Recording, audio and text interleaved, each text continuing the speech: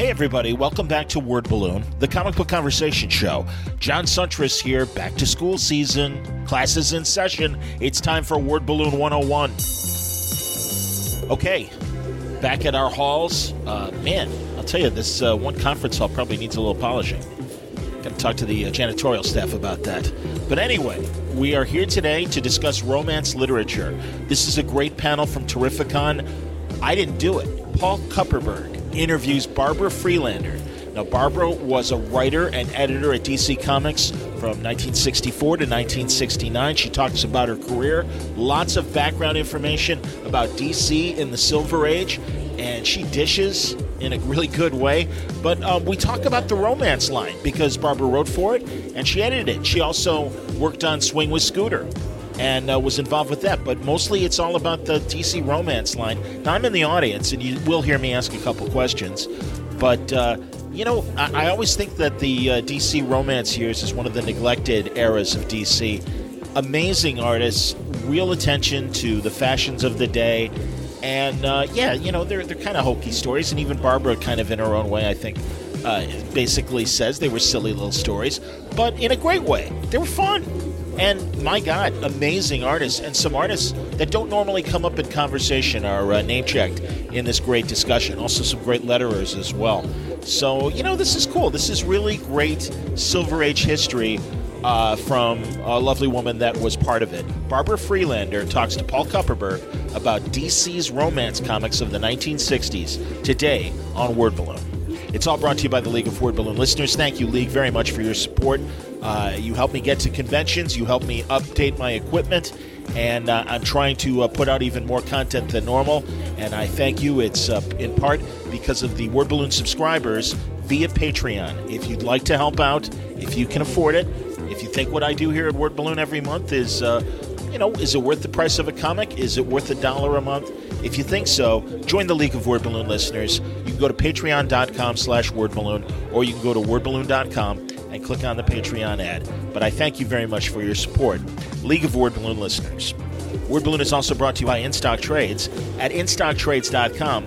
Now, there are a lot of great collections of romance stuff at InStock Trades. What I don't see, and frankly, I don't think DC has, thought about releasing any of their romance stuff.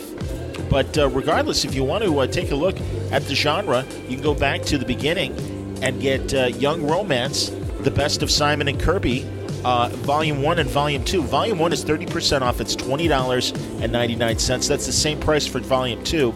And we do briefly mention in the lecture that Simon and Kirby were the first to do the romance comics. You can also get things like Torrid Romance, Wally Wood. Pretty neat stuff. This is 50% off, $19.97. Then even a vintage romance comic book covers coloring book from IDW. Pretty neat stuff. And perfect for coloring, man. I'm coloring now, and it is so soothing. I highly recommend it if you want an easy way to chill out. And I learned this from my artist buddies like Art Baltazar and Franco and Scoot McMahon. If you color, it is very soothing, and it really is. You can really just kind of relax and de-stress. So I recommend Vintage Romance Comic Book Covers Coloring Book. 30% off, $6.99. Just some of the great stuff you can find at InStockTrades.com. Check it out. You'll find amazing books at great prices, and don't forget, if your orders are $50 or more, you'll receive free shipping. They've been faithful sponsors of Word Balloon all these years, and I thank them for their support. InStockTrades.com. All right, take your seats.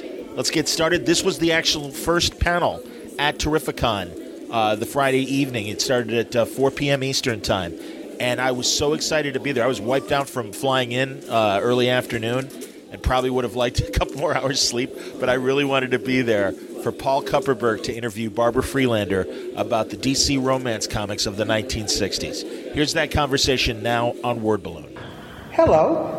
Welcome to the first panel of Terrificon, and thank you for being here. My name is Paul Kupperberg. I've been a writer and editor in comics for a while, and our guest is Barbara Frielander, who is also a writer and editor in comics. But back when you started at DC, and I started at in D.C. at about 64. 63, actually. I just remember the date on the back of my shirt. And you went to work as, did you go on staff as Jack Miller's assistant, or did you start as a freelancer? Eventually, I landed as Jack Miller's assistant. However, I started out in the clerical department, which is not a place where people start who want to be writers. However, if you have talent, and I was lucky, they noticed I had talent, and they sort of let me do freelance work for romance books. And I was very, very lucky to be promoted. I had my freelance stuff was something that they liked, and Jack Miller mentored me, and I became his associate editor. And I have in the back of my shirt a funny caricature that he did of me. It shows all of the staff of D.C. And let me just get myself up. If you can see it, great. If not, you can come and look at my lookbook. You can see? There's the goddess of love. It's really not me. But I was so shocked. I have the original hanging in my office at home. And that's how I started. I started actually taking subscriptions for comic books. So I know the root from the ground up. That's the way to learn the business. You know, if you don't know what supports it, it's hard to know what kind of books to do. And you started working in the Jack Miller was doing romance and Jack was humor. doing humor, romance. He was able to do superhero stuff. I could not, because I never read the superheroes that you love, but I did know a little bit about love. And that's where I tried to put most of my emphasis, on love. However, as time went on, we tried to reach out to Archie Comics and do a similar thing. We did Swing with Scooter, which lasted a number of comics, and I worked for a couple of other people as well. You were there. I was just talking to Roy Thomas earlier, and he said that you don't remember this, and he barely does, but that you two shared an office for about a week before Mort Weisinger drove him out in despair, and he went to work for Marvel. Mort Weisinger was notorious. Mort was the Superman, the editor of the Superman line. He was treacherous. He was,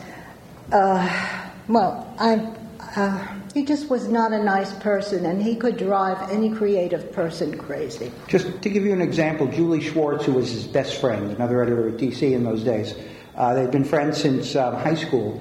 After Mort died, Julie said, you know what they're going to put on Mort's tombstone?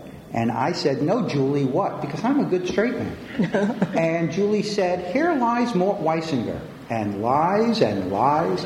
And that's his best friend. So It's true. It's true. I worked in an office with E. Nelson Bridwell. Who I love Nelson. I loved Nelson. He was the most wonderful... he was an expert on Batman, Superman. He knew everything. The Bible, Shakespeare. He was there for everything, and he was so serious about it. Yeah. And he loved it, and he was so tortured by Mort. He really was. It was so unfair. It was cruel.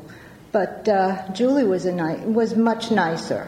Much nicer. So I worked in the office with Jack Miller, E. Nelson Bridwell. I don't know what the E stands for. Do you? Edward, I believe. Okay. Yeah. And also Carmine Infantino. You all know Carmine? He was a very tall, commanding kind of guy. Crusty. Well, people didn't want to be crusty to me. I was lucky. Well, you were kind of a rarity in the comic book industry in those days. A woman in editorial. That's true. It's absolutely true. And I never said this in any interviews, but I'm going to tell you, because you are comic book aficionados. A lot of people didn't like the idea that I was a woman in comic books. It was difficult. The artists were not necessarily on my side because I liked certain artists and I didn't want to necessarily give a lot of them their work. So they resented me for that. But my favorites were Tony Abruzzo. Do you know Tony? Terrific.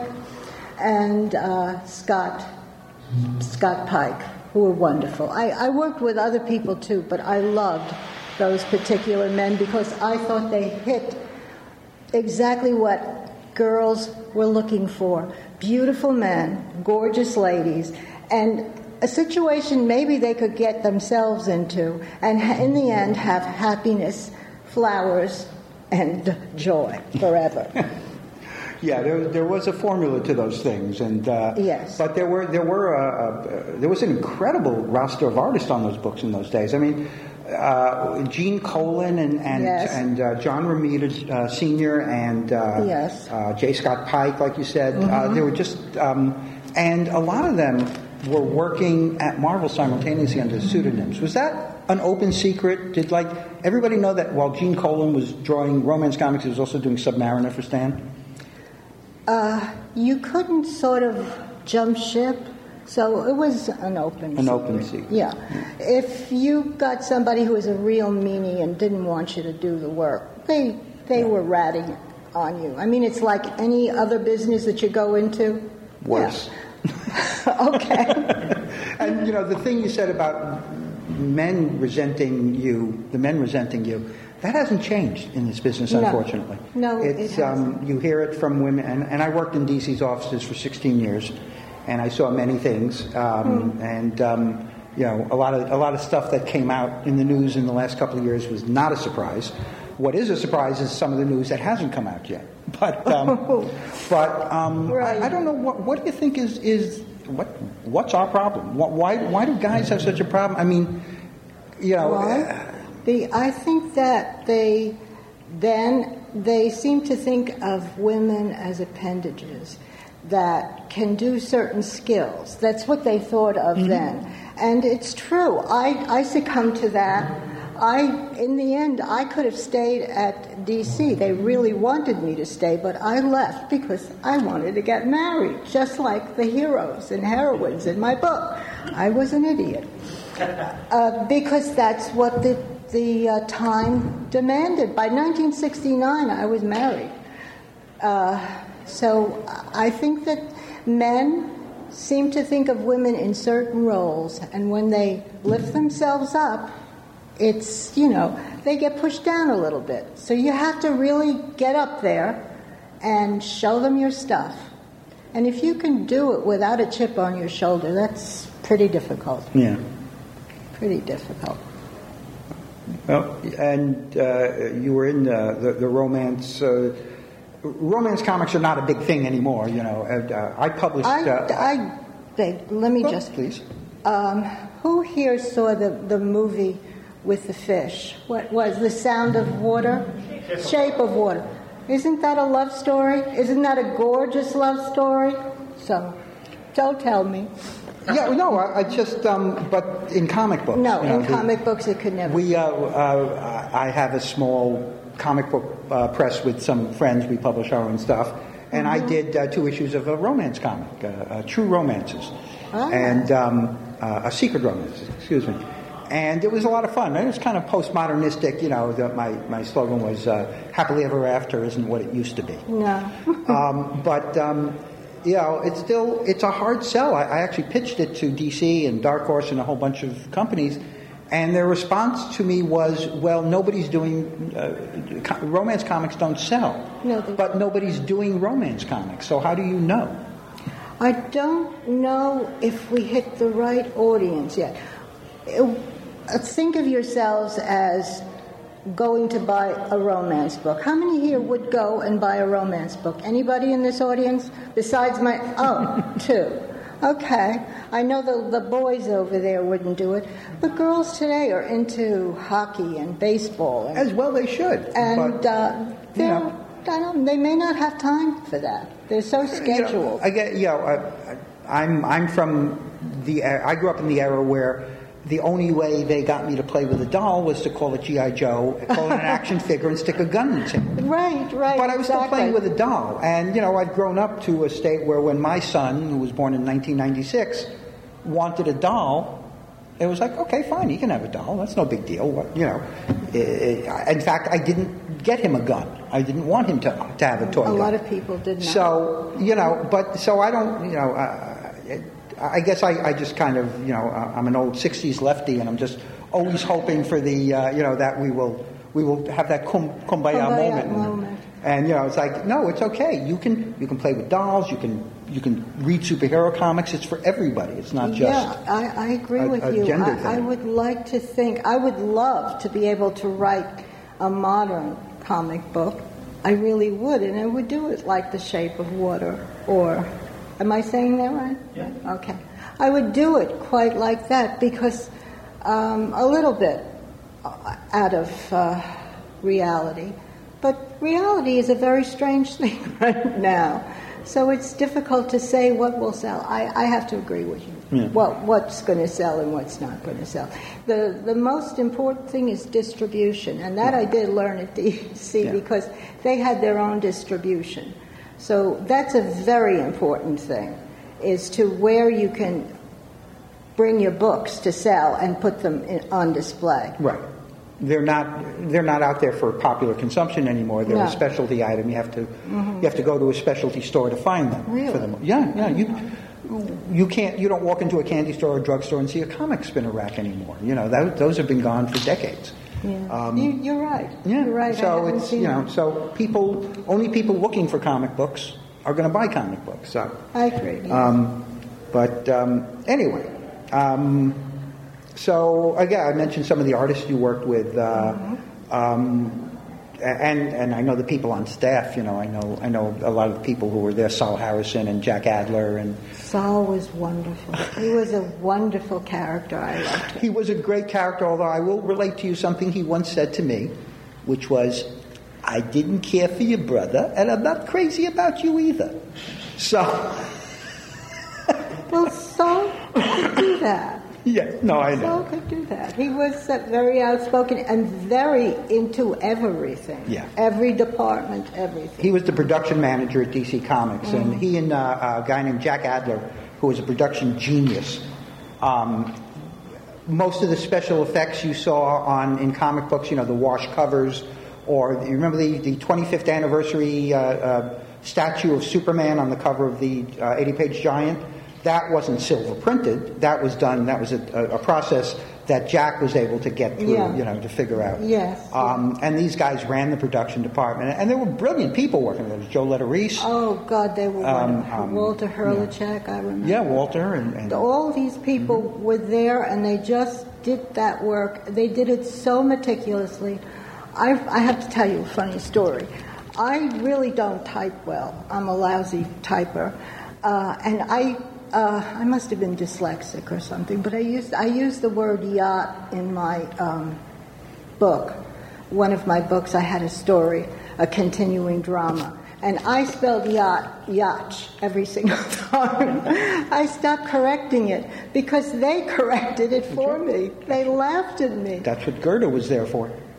Well, Goethe was in the clerical, but Goethe was everywhere. Goethe was wonderful. There was a little German woman named Goethe Cattell. Yeah, she lived through the Holocaust. Sweetheart. Yeah, she was the sweetest woman. I remember she was the librarian at one point. She was the proofreader. She was working in subscription. She did everything. Yeah. She could do it. When I was there, she was, I think, Mr. Donenfeld's secretary. That could be, yeah. Yeah, she was that. But she was so capable, she could have done anything. Yeah. Really. Very, very nice woman. It was an amazing place. I was lucky enough to. I went up there the first time in 1968. They used to give tours, weekly tours. You could go up. Walter gave. Although the first one I went on, Walter must have been out because Sal gave it. Oh. But and I met Len Wein and Marv Wolfman. They were also taking the tour, and they were still fans. But there was amazing people up there. There was. A bunch of them were still there. I'm sorry, I'm blanking on his name. The letterer, Milt Snapin. Oh, God, he was wonderful, Milt Snapin. Yeah. He was ancient. You're talking about the ancient? I'm talking about the ancient Milt Snapin. Yeah, oh, God, he was wonderful. He had worked on silent movie posters. Do you know that? Yeah. He was so good at what he did, and he could tell you stories that they had to push you out of the production room because he was just...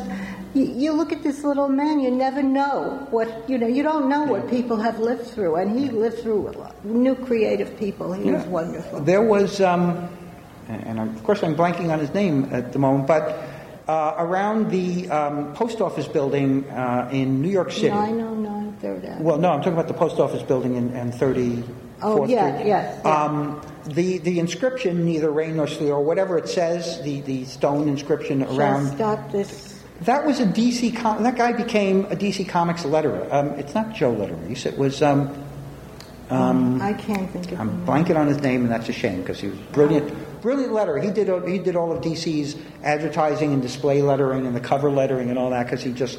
he was just so spot on. Yeah. But this guy went from, designing important architectural features to comic books. It was... They were creative people. Yeah. Very, very creative people. Yeah. And if you have that within you, use it. Don't let it die. Use it. Really. Even if you're planning a birthday party, just go out there and use it. Make somebody happy.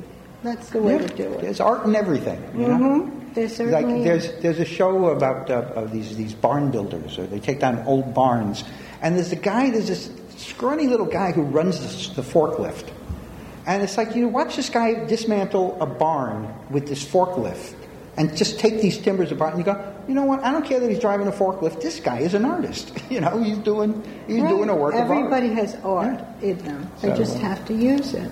And speaking of art, I want to talk a little about Swing with Scooter. Yeah. Because Swing with Scooter was a teen comic that debuted in 65, 66. Around that time, yeah. And Scooter was obviously, there was. This is the first page, the first. They were. You're obviously playing off of Paul McCartney and the Beatles. Yes, which after the first couple of issues sort of got played down. Yeah. But we were obviously. Who does this look like? Archie, a little bit, a cousin of Archie. Sure. But it was a slightly more realistic style than the Stan Goldberg. Yes, I wrote that. I know that. This is why I bring it up. You wrote and co-created it with Jack Miller. Yes. And you had working for the first 2 years the incredible Joe Orlando. Oh God, I love Joe. I'm sure if you don't know the name Joe Orlando, you should look it up. Joe was a brilliant artist and my favorite evil imp in the world. He was wonderful. He was absolutely wonderful. Yeah. He married a friend of mine. Oh, okay. He did. Wasn't happy, but she wasn't or he wasn't. He had one son that I know of, and he adored that son. Yes. I worked with Joe several times. He was my editor on several projects and my boss for a little bit, and I loved him. He was. If he started on you, if he went after you, he could be merciless. But if you were in on the joke, it was hysterical, and you were his best friend. It was evil, it was wrong, but Joe just did that. Yes. Yeah. I'm going to tell you a story, and this story is going to appear in Alter Ego.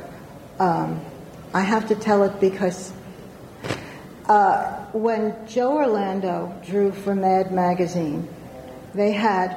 And if you have any of those old issues, it's wonderful to look at because he was so creative.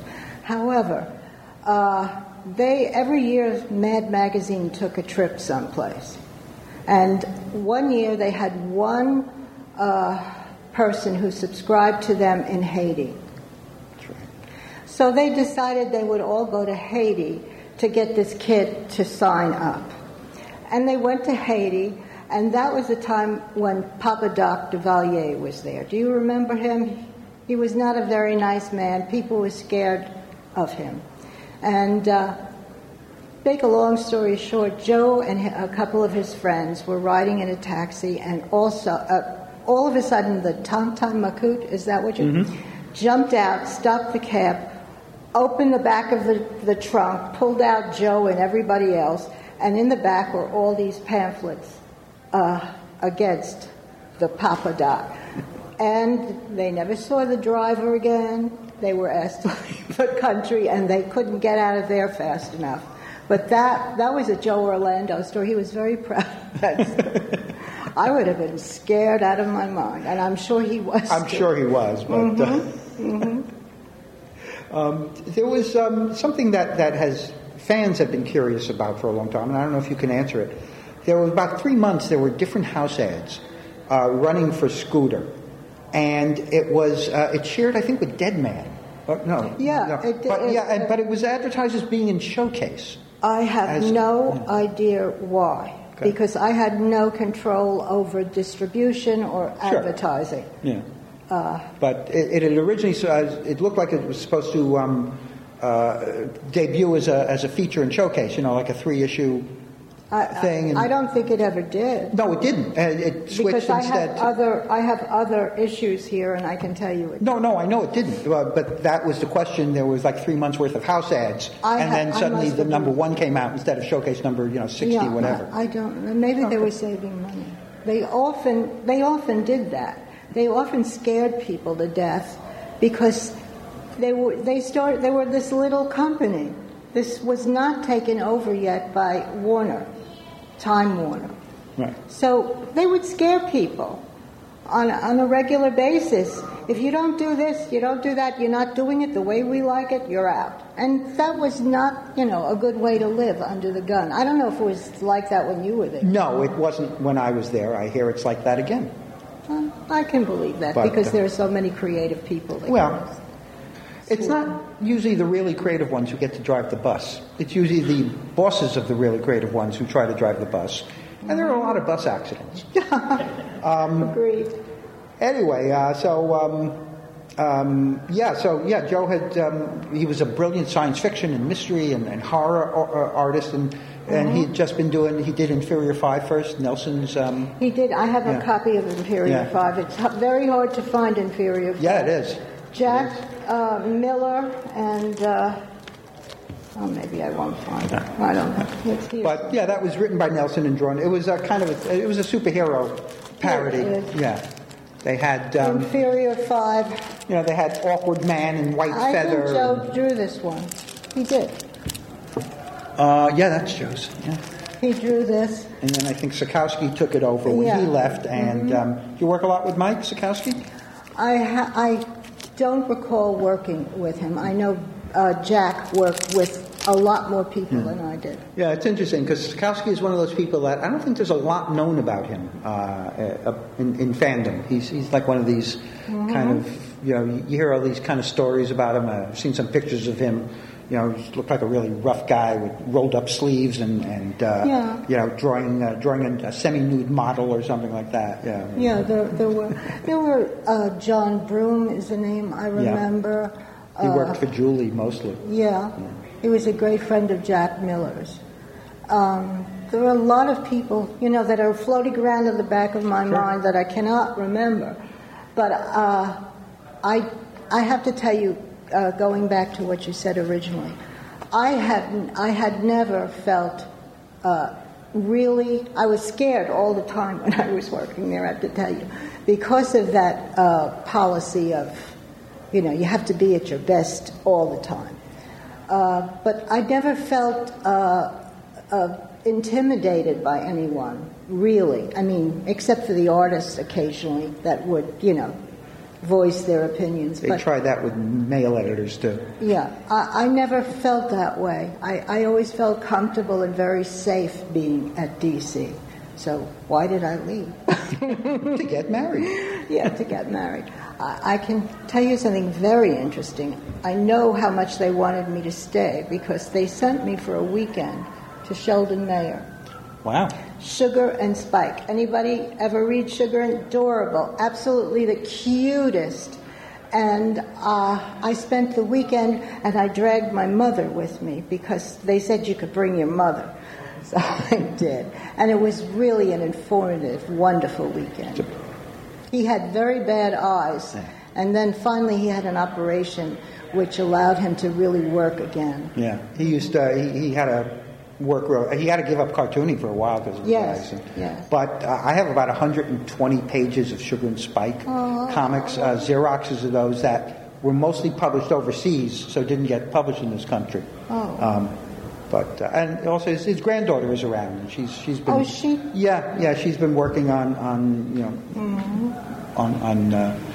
helping bring him back because people remember him. I think that was the most adorable thing. I think that could play well. Well, and besides Sugar and Spike, and besides Scribbly, which he did in the 40s, which was a comic strip about a boy cartoonist, much like himself. And wasn't it about a dog also? Scribbly? Yeah. No, there was Ma Hunkel and the Red Tornado. Oh, okay. For my time.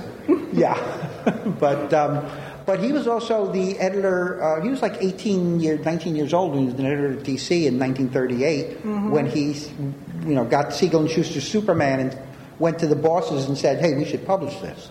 So this guy, and through the 1970s and maybe even to the early 80s, he was still consulting at DC. They were still after him for his advice and opinion about how to do things. They respected him. He was a brilliant writer. Yeah, he was wonderful. He was doing state-of-the-art superhero comics in 1968 when none of the other guys from the 1940s could match that level. That's true. It's pretty incredible.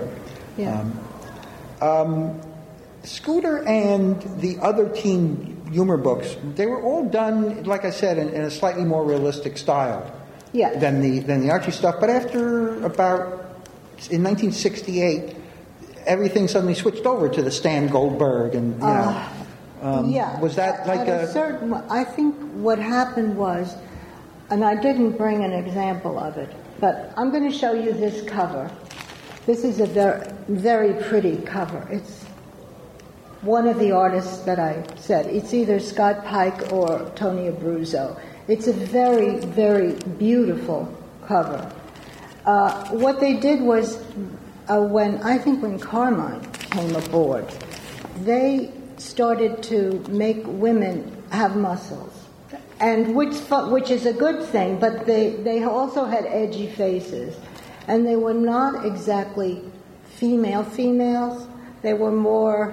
They had a tone of masculinity. I don't know if that was a good thing or a bad thing, but it was not part of my philosophy of doing things. And that was after I left. I had a certain style or whatever of doing things. They had their own style. It worked for them. What worked for me, everybody is entitled, right? Absolutely, yeah. It's so you weren't involved in that when the style switched over because they used to do it used to be like book length stories and I did several chapter stories, which I love doing because I used to love soap operas. So I was going to get to that. Okay. I love doing that, and I used to watch it with my friends, soap operas, As the World Turns, The Edge of Night, all the good ones. So I thought girls would like that too. And they ran for quite a while, so I'm sure girls did like it. Well, there was in Secret Hearts and Heartthrobs. Yes. You did the Reach for Happiness, which was Jack Miller and Gene Colan, and Three Girls, which you Their did Lives, with J. Scott Pike. Right. You just said what motivated them. You just thought that would be That's what I did, yes. Also, I loved old movies. Yeah. So I was a big fan of old movies. And I think I tried to put a little of that into the stories because... Gene Arthur never heard anything. Right. Little Betty. Bob Kanigher was he doing the romance books at that time, or was that later? No, that was later. Okay, because he was editing the war comics with Joe mostly Kubert. the war comics. Right, yes. but later on, I think he took over the editing the romance books. I think And Joe Orlando did too. Joe Orlando. It could be Joe and Bob. Yeah. When I left and I was doing a little freelance work, I had to submit stuff to Joe, and I sat down and he said to me, "Barbara, now you have to do a whole outline, and it's hard to work with a complete outline, but that's the way they wanted it." So. Yeah. So these. I can tell you something funny that Saul Please do. Harrison told me. In one of these serial things, the lettering department, it was called Reach for Happiness, and they called it Reach for Penis, which they thought was very... What do you have on Reach for a Penis? There was a lot of profanity in the production department. Yes, there had to be, my God. They had to have some humor in what they were doing. And you were not allowed to use the word flicker because it would bleed into... Or the name Clint. Right. You couldn't use that. But could almost use anything else. Stan Lee got away with it, and he had a character in the city. He named him Clint, and he got away with it.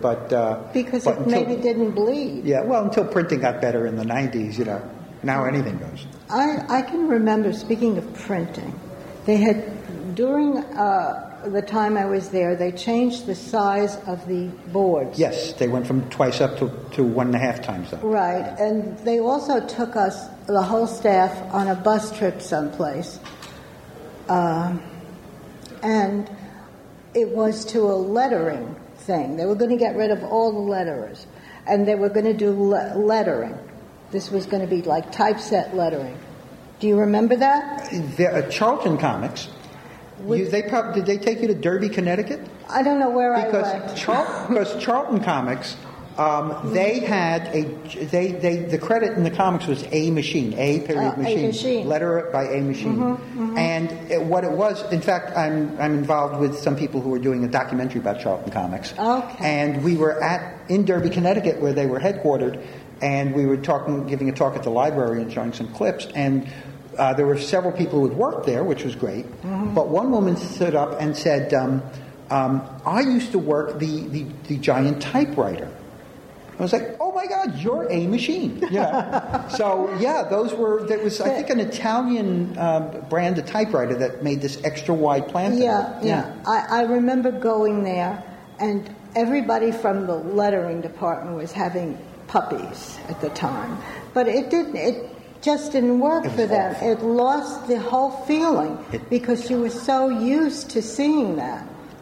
And DC always had great letters. I mean, you had Ben Oda and I think Walter was there. Walter, yeah. I think he was a letterer too. They had such phenomenal people. Gaspar Saladino. Gaspar Saladino, one of the greatest letterers of all time. He was the Todd Klein of his day. And I think Todd would be, humbled by that comparison. He was just an amazing letterer. Yes, I think Gaspar, if I'm not mistaken, did my wedding. He did the place sittings on, the table cards. That's cool. That just shows you, it was a small shop. And they were family. They acted like family. They were spoiled children, jealous children. Yeah. They were family. And it was a nice, closed shop. And there were maybe 30, 35 people on staff at the time. I mean, now, when I was at DC, I left in 2006, and there were probably 350 people, across 5 floors in this building. Which building was it? The Rockefeller Center building? I started at 75 Rock. Yeah. But this was later on at the last place in the city on 1300 7th Avenue. 1700. Sold for 1700. But we were right across from the Letterman Theater. I took that little boy over there with the beard to, after he was about 4 or 5 years old, I took him to the place on 909. Yeah. Not 909, 75 Rock. and it was a huge, Jeanette, yeah. She was, or was it? She started in 76. Yeah. A little bit later, I took him. And Saul showed me around because he was now the head of, was he head of production? He was by then he was like, vice president or president. Yeah, something like that. Yeah. He showed me around. He treated me like I was a daughter. That's the relationship people had at the time. Saul was a taskmaster. On the other hand, he also was a very generous, charitable man. He was in on the founding of the Special Olympics. He had grandchildren who were challenged, and so he helped build that up. He did a lot of charity work. He had a lot of tzedakah. He had a son who was born with a brain injury. Yeah. And I remember this. He was the head of the Brain Damaged Foundation. I don't know if that morphed into something else, but we all went to a charity event in that honor, and the DC bought a whole table, and that's the nature of the relationships in the company. And he was so nice. When I was taking a vacation to London, he wanted me to interview, now I can't think of her name. She was Patrice O'Neill, because she had just had a bad stroke, and she was suffering, trying to get herself back. And he wanted me to go there and interview her and get her thoughts. And unfortunately, it didn't work out for me, but I will never forget the lengths that man went to help people, really. Yeah, I miss that. It's again, when I started growing up around in the early 70s and first started writing for them in 75, that was also at 75 Rock. Yes. And it was just a very different atmosphere. It was just... it was before... I always describe the difference between Marvel and DC as Marvel looks like a comic book company, and DC looks like an insurance company with cooler stuff on the walls. Well, I agree with you. But when I worked there, it really was not sophisticated in the sense that there were majestic offices. Mr. Leibowitz, who was the president of the company, he had this great office. Mr. Donenfeld had a little bit smaller office. And incidentally, you think DC stands for Detective Comics? It doesn't. It stands for Donenfeld Comics. That's what Mr. Donenfeld used to say. I do not doubt that in the least. I forgot my train of thought. So it's okay. No, this is just let it wander. These are great. This is these. You were around some amazing people at an amazing time in their careers. I mean, the middle '60s was kind of the reawakening of comic books. The Batman TV show, Broadway. It's a bird. It's a plane. It's Superman. Went up on Broadway a year later. Right. So there was like this, and TV. There was even a couple of TV shows. There was Batman that came out, which was tremendous. Yeah. And so that had an effect on the comics. I mean, back then, a success. They were talking about canceling Detective Comics. I think because it fell under 500,000 copies. Now if you fall under 10,000, you're still okay. But it saved the comic books, and it brought attention back to comics. So all these people who had kind of been, comics was only 25 years old at the time. They only really started 30 years old. They only really started in 1935. Yeah. So it was a baby. It was a brand new industry, and these were still the originators. These were still the guys who created it. So.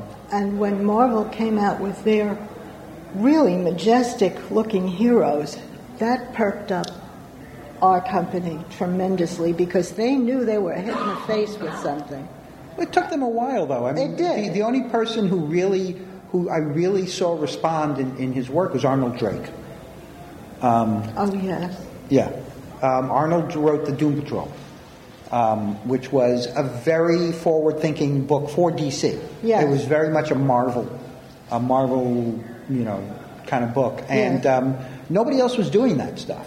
I think, and I heard that the executives and the editors would sit around and go, yeah, whatever, because they were used to Marvel being the copycat garbage.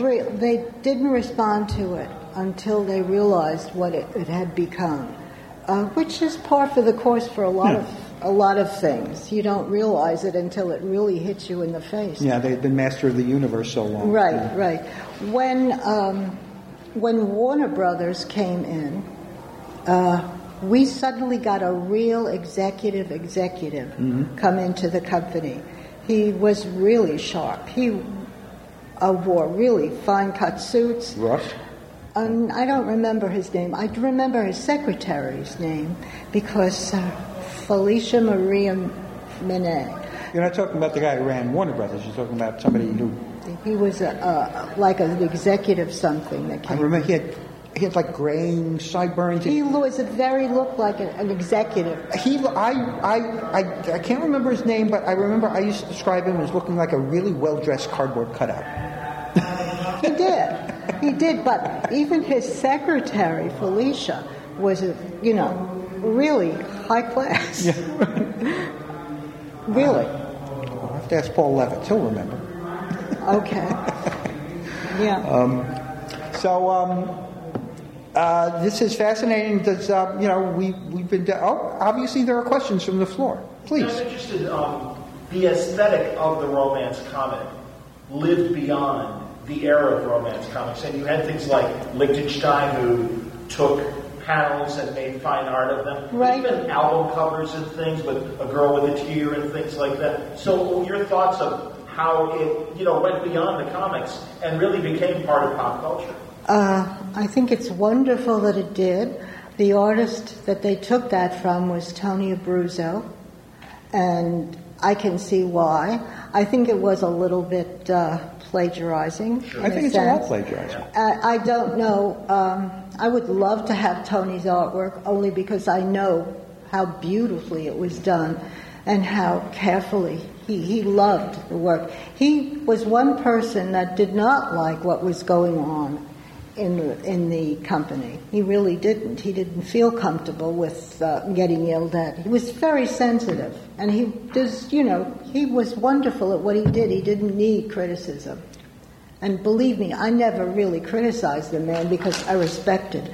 You had to respect people who were giving you such beautiful work and cared. And I think that what killed the comic books was reality setting in, the war. People suddenly getting up and marching. It just was not a pretty time in the world. And grateful Roy Lichtenstein. Did they ever, seeing these products made, think, hey, we should get in on that and make, like, romance calendars? No. Russ Heath certainly believes that now. Well, sure. I think you could. I think you could do something. I agree with you that something could be done. Even if he had, even an after Irv Novick or after Tony Abruzzo or after, just their name and, a few bucks from whatever he got for them to the original artist wouldn't have been bad. Yeah. But, what are you going to do now? Yeah. So, but... You can't. And they didn't do anything at the time that I know of. If you know something different, no. I don't know why they didn't. It was taken directly from his work. Yeah. There's a lot of guys who resented it. I mean, and there are some, I guess, who took pride in it. It just never seemed fair to me. But anyway, anybody else?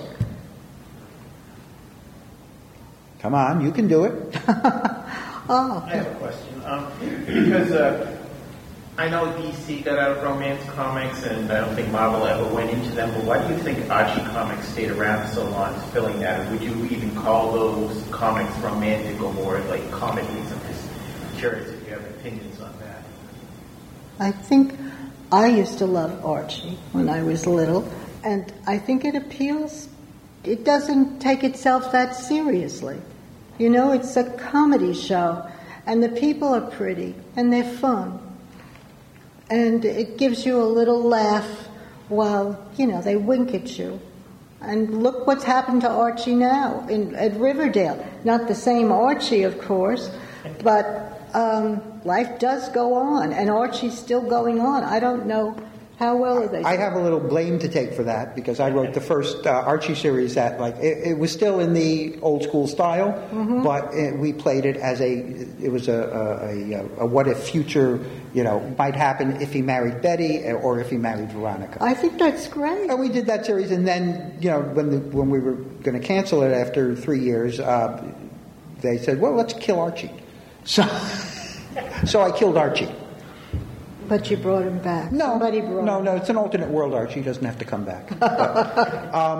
That's true of comic books. People don't have to come back. But they usually do. That's what's a problem with comics. It's like it takes the drama and suspense, out of the story. It's like, I saw the Avengers movie, and it's like all these characters are dying, and it's like, so what? They'll be back tomorrow. It's not. There's no emotional impact to this stuff without any real consequences. It's true. I think things like romance comics, even though it was usually a happy ending, there was still kind of consequences for the characters. Okay, a typical romance story back then would be a girl loves a boy, but he doesn't notice her, so she does something to herself, puts on lipstick or something, teases her hair, and becomes that kind of a girl.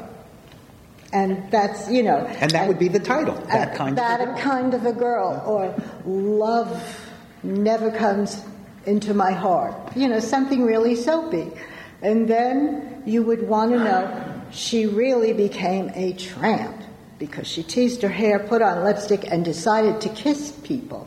You can't do that anymore, right? But that was a story back then. There was another story which was wonderful about a girl who kissed a boy, and she had so many boyfriends, but each time she kissed him she realized something went out of the romance, and then finally she kissed the right boy and love flew in. So you can see that the plots were there, but they were limited to what you could say. Now you could say she got pregnant, almost that. Will she keep the baby? Will she give it away? I mean, do people really want to? That's so much like life. People don't want to read that anymore, right? Do you? No, you're here to escape life. I guess it is. The romance stories are life idealized. Yes, they're idealized. But I have to tell you that my continuing dramas were not like boy meets girl, boy kisses. There was a lot of stuff that happened to these ladies before they fell in love. That was the one thing that I did that was different. I had somebody bribe somebody. A woman was hiding the fact that she had a daughter. And, it was Peyton Place. But it was that was more Peyton-y than anything else. Yeah. It's funny, you look back at the stuff that was, forbidden when it came out, like Peyton Place, and it's like, Jesus, how lame is that? Right. The book holds up. I just ran a class on the book, and she's the most underrated female writer in the American century. Really? Don't go by it. If you've not read the book and you've only seen the TV series or the movie, she was a phenomenal writer who wrote Small Town America like Winsburg, Ohio. You've never read the book. I haven't read it since college. I'm guilty. So. I haven't read it at all. I only go to the movies. But I will. But I will definitely read that. Thank you. Yeah. Were your continuing stories? Were they in one book, or was it over several months? No, it was over several months, which was. I wanted to show you. It was over several months.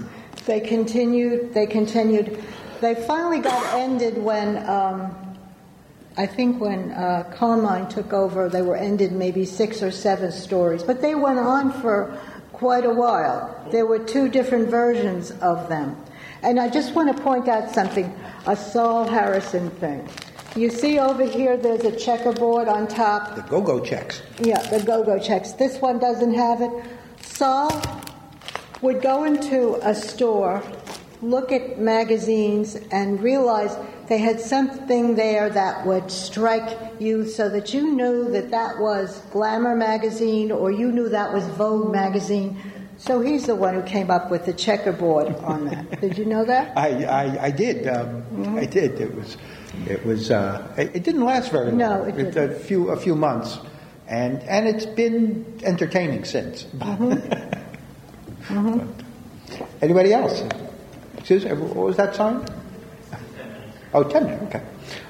Anybody else? Yes. I have a follow-up. Do you think it's hard to keep romantic stories fresh? Because I'm thinking, like, obviously there's not comic stories, but something like Hallmark Channel will crank out all these stories, and they tend to get repetitive, especially over time. Do you think it's a challenge to come up with new ideas, or?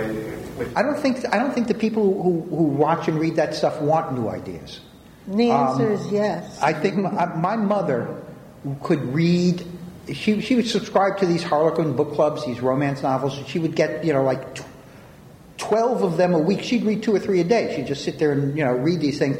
And they were the covers were different, and I'd flip through them, and it's like, Mom, what do you read? Yeah, whatever she read. But it was just they were all the same, and that's what she liked. And when you look at a Hallmark thing, it's like, look, every story is boy meets girl.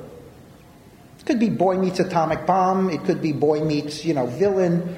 But really, every story breaks down to that essential plot. Yeah. So, so there's always ways to keep it fresh. Depends on what your audience wants. There was a successful comic book about 10 years ago that was a romance book. It was called Blankets. Craig Thompson. Oh, yeah. And it really, and he had a more independent art style. It wasn't that beautiful girl art style of the books of your era. But, it did well, and I think now it's more about personal stories. And I know that was actually a big thing did Simon and Kirby kind of invent the romance comic back in the 40s? Mm-hmm. Well, there were a lot of them, and they were sort of morphed into that. They were different. Weren't there different titles? Well, there were a lot of them, but I don't remember if it was Crestwood or whatever. Yeah, it was Joe Simon and Jack Kirby became publishers, and they published the first dedicated romance comics. Yeah. And within about 6 months, everybody was doing romance comics because they sold a couple of million copies. Yeah. And there were within, I think, 2 or 3 years, there were about 150 romance titles on the stands. When I got there, DC had 5. That's it. Wow. And by the way, I helped kill romance comics because I had 2 stories in the last issue of Young Love that DC published. So. What were the other titles? Young Love, Secret Love? Falling in Love. Secret Heartthrobs. Was Heartthrobs? Yes, Heartthrob. Girls' Romances, which was mine. Girls' Romances. See the cover? You recognize that cover? And several of these were inherited, were taken over from like Quality. Yes. The numbering continued. Yes, Same with GI Combat was another one. Would they ever use the inventory of the way they did with Quality? Interesting. Superheroes? Listen to this. Please. When I got to work at DC, Erwin Donenfeld, who was the vice president, said to me, "Here are all these old pictures and, storyboards with ancient pictures." And they were ancient pictures. I think they were done during the 40s and 50s. He said, "You have to rewrite all of these and make them a different story." So, yes. Then he had the art department cut the skirts. But they were still old, And they also did that with some of the humor stuff. I think they did it with Windy and... they did it with my stuff because it went into other things. So they do. Dobie Gillis became Windy and Willie or something like that, and they redid the hairstyles and the clothing. Right. They hired somebody. They paid them a very minimal amount to do that because they paid me a very minimal amount. Well, back then... It was minimal amount. I mean, publishing to begin with, you didn't go into publishing ever to get rich, and you didn't go into comic book publishing to even have an apartment of your own. May I say something about that? When I was working there for a while, and I was, Mr. Donenfeld was the one who I had to deal with. I went into his office and I said, I'd like to have a raise. And he looked at me, he said, Barbara, you don't have a family, you don't have a children, you live with your mother. But this was not only to me. This was in any organization where there was a female who lived, minimally with their mother or with whatever. And he didn't give me a raise. He wouldn't. But he gave me a little bit of a raise on my pages that I turned in. But in those days, when I started in 1975, my page rate at DC was $15. Did you ever want to get into paperback romance after your experience in comics? You know something? I had no idea what I wanted to get into. I wish I had kept up contacts. I did with some people. I'm going to show you this. Up your nose and out your ear. There were only 2 of these. Okay. There were only 2 of these that were published by Ross Andrew and Mike Esposito. And I wrote Thelma of the Apes and something else. And so, yes, I did want to do it, but I was also raising children at the time. And I was very stupid. That's all. I didn't know if I could do both. And, of course, you can do anything you want, ladies in the audience, and men, too. Yes? Do you want to ask a question? Where are the children? Well, they're the children. Oh. Over there. Those are my So grandchildren. you're the one who held her back. Well, No, there's I'm another kidding. one. The third one is the one with the icing on the cake.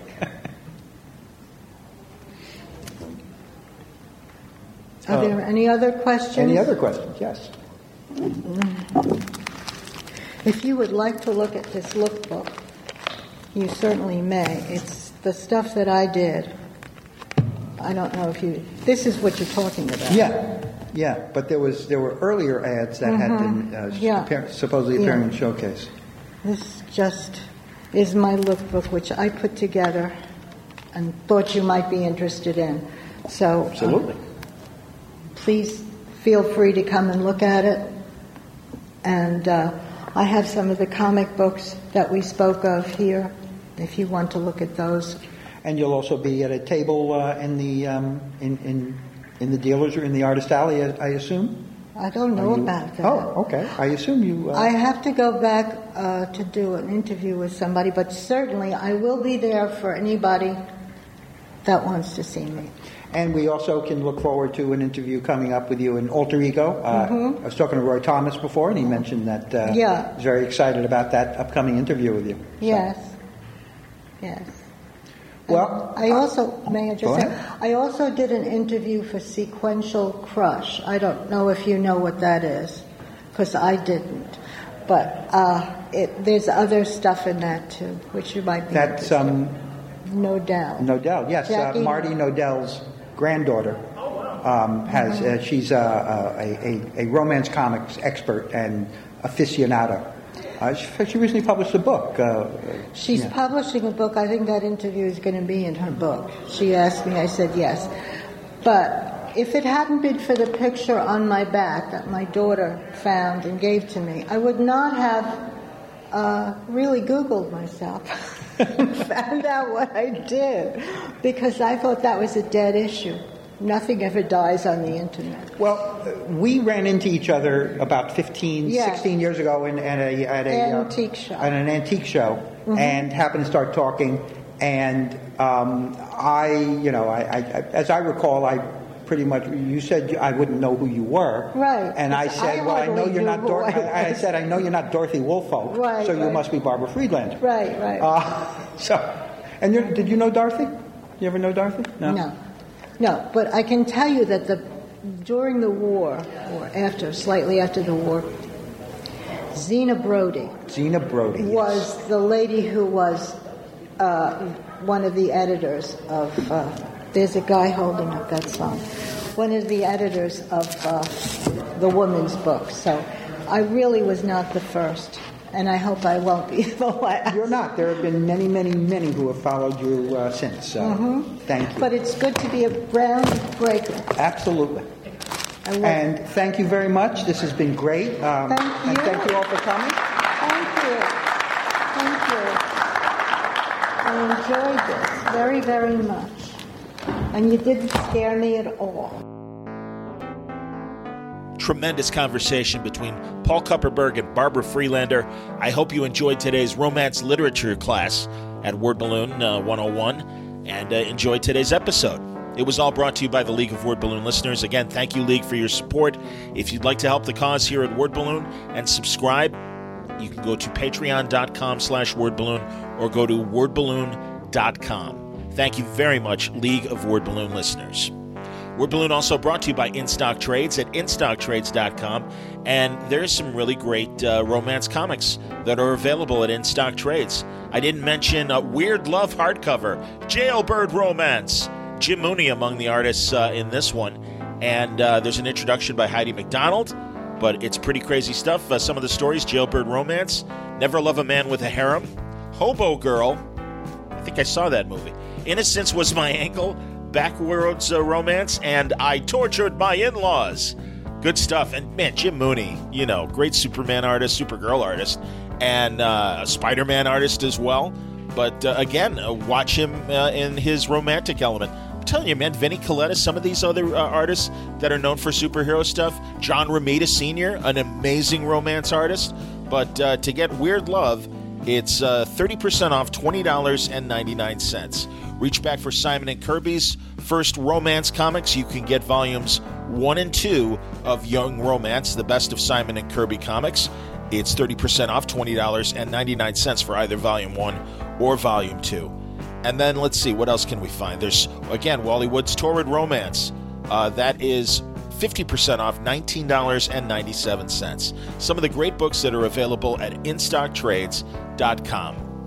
Thanks again for listening to Word Balloon, and thank you, League of Word Balloon listeners, for the support. Word Balloon 101 will continue through the Labor Day weekend. I've got more things to post from Terrificon, and I can't wait to share them with you. That'll be coming up at the end of the week. So have a good one. Enjoy your holiday if you're already in that Labor Day week spirit, or, your last final days of summer before school kicks in.